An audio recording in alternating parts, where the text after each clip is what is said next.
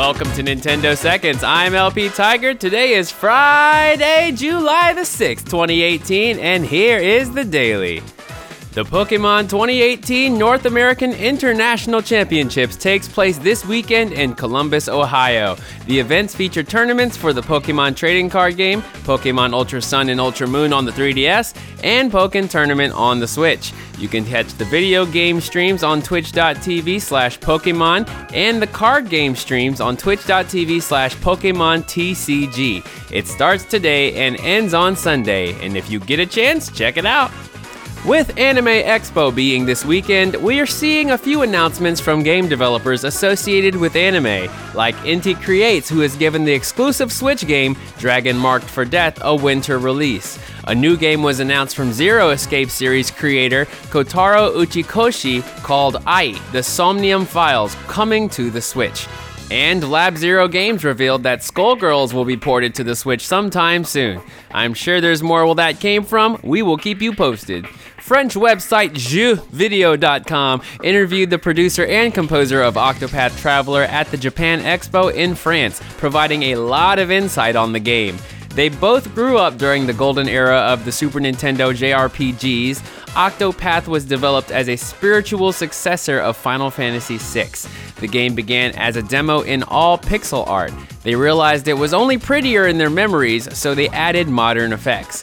The composer is influenced by his love of classical music and also by the music of Final Fantasy and the Saga series.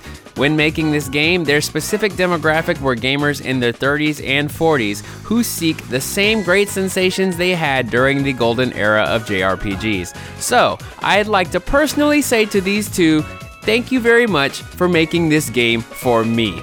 Octopath Traveler releases next Friday, July the 13th.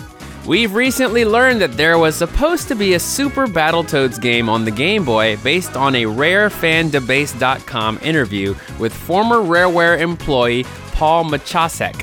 He stated that it was a spin-off from the arcade game of the same name, and it was 100% completed, but it was canceled due to the underperformance of the arcade game, which led to the plug being pulled on the entire franchise. He also stated that they found the game in 2015 during the development of Rare Replay and ran it through a Game Boy emulator. Apparently there was video recorded of an hour-long gameplay session, but there was no mention of it being available for the public to see. So, will this canceled game ever see the light of day publicly? Well, as I wrote this, I checked his Twitter and it looks like a few screenshots were posted. You can check them out on his Twitter at Paul_Mach1. That is PAUL_MACH followed by the number 1. And Kirby Star Allies is not done yet. A summer update is scheduled for July the 27th with 3 Dream Friends being added: Dark Meta Knight, Doroch, and Adeline and Ribbon. This was confirmed specifically for Japan, but it's likely to be released on the same day for North America as well. Anyone out there enjoy this game? I still have yet to pick it up, but a nudge or two from you guys wouldn't hurt. And finally, if you're still trying to find something to use those My Nintendo rewards for, more discount coupons have hit the My Nintendo website specifically for Mario games. You can spend platinum or gold coins to get 30 to 50% off of games for the 3DS or Wii U consoles. You can check it all at my.nintendo.com. And that's all for today. A big shout out to Neki Tamo, Matthew Maxike, and Marissa Pereira for favoriting the podcast on Anchor. I'm currently at 189 favorited and just need 11 more to reach that 200 threshold.